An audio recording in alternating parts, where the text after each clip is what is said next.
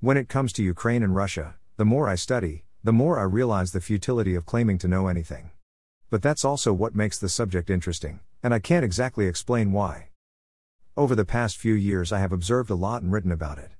A lot of that is good and useful, particularly the study of discrepancies in rhetoric between what we are supposed to think and what actually seems to be happening on the ground. And yet there is something unsatisfying about all this. Please permit me to think out loud. 1.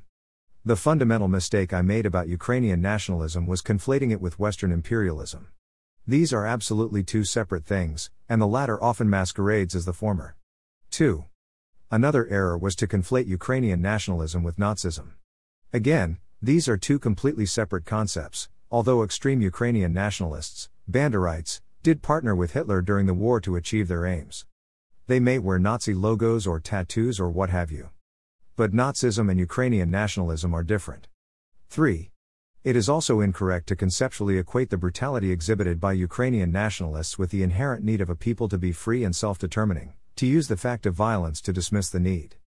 4. Ukraine has wanted to be a distinct nation for a long time, not a puppet, not occupied, not spoken for or about by sponsors. Ukraine has been abused. 5. The world's superpowers, aware of Ukraine's richness and vulnerability alike, have responded by laying claim to it, either explicitly or by burrowing in. Which leads me to ask, what if we could save Ukraine both from Russia and the United States? By Dr. Danielle Blumenthal, Dossi. All opinions are the author's own. Public domain.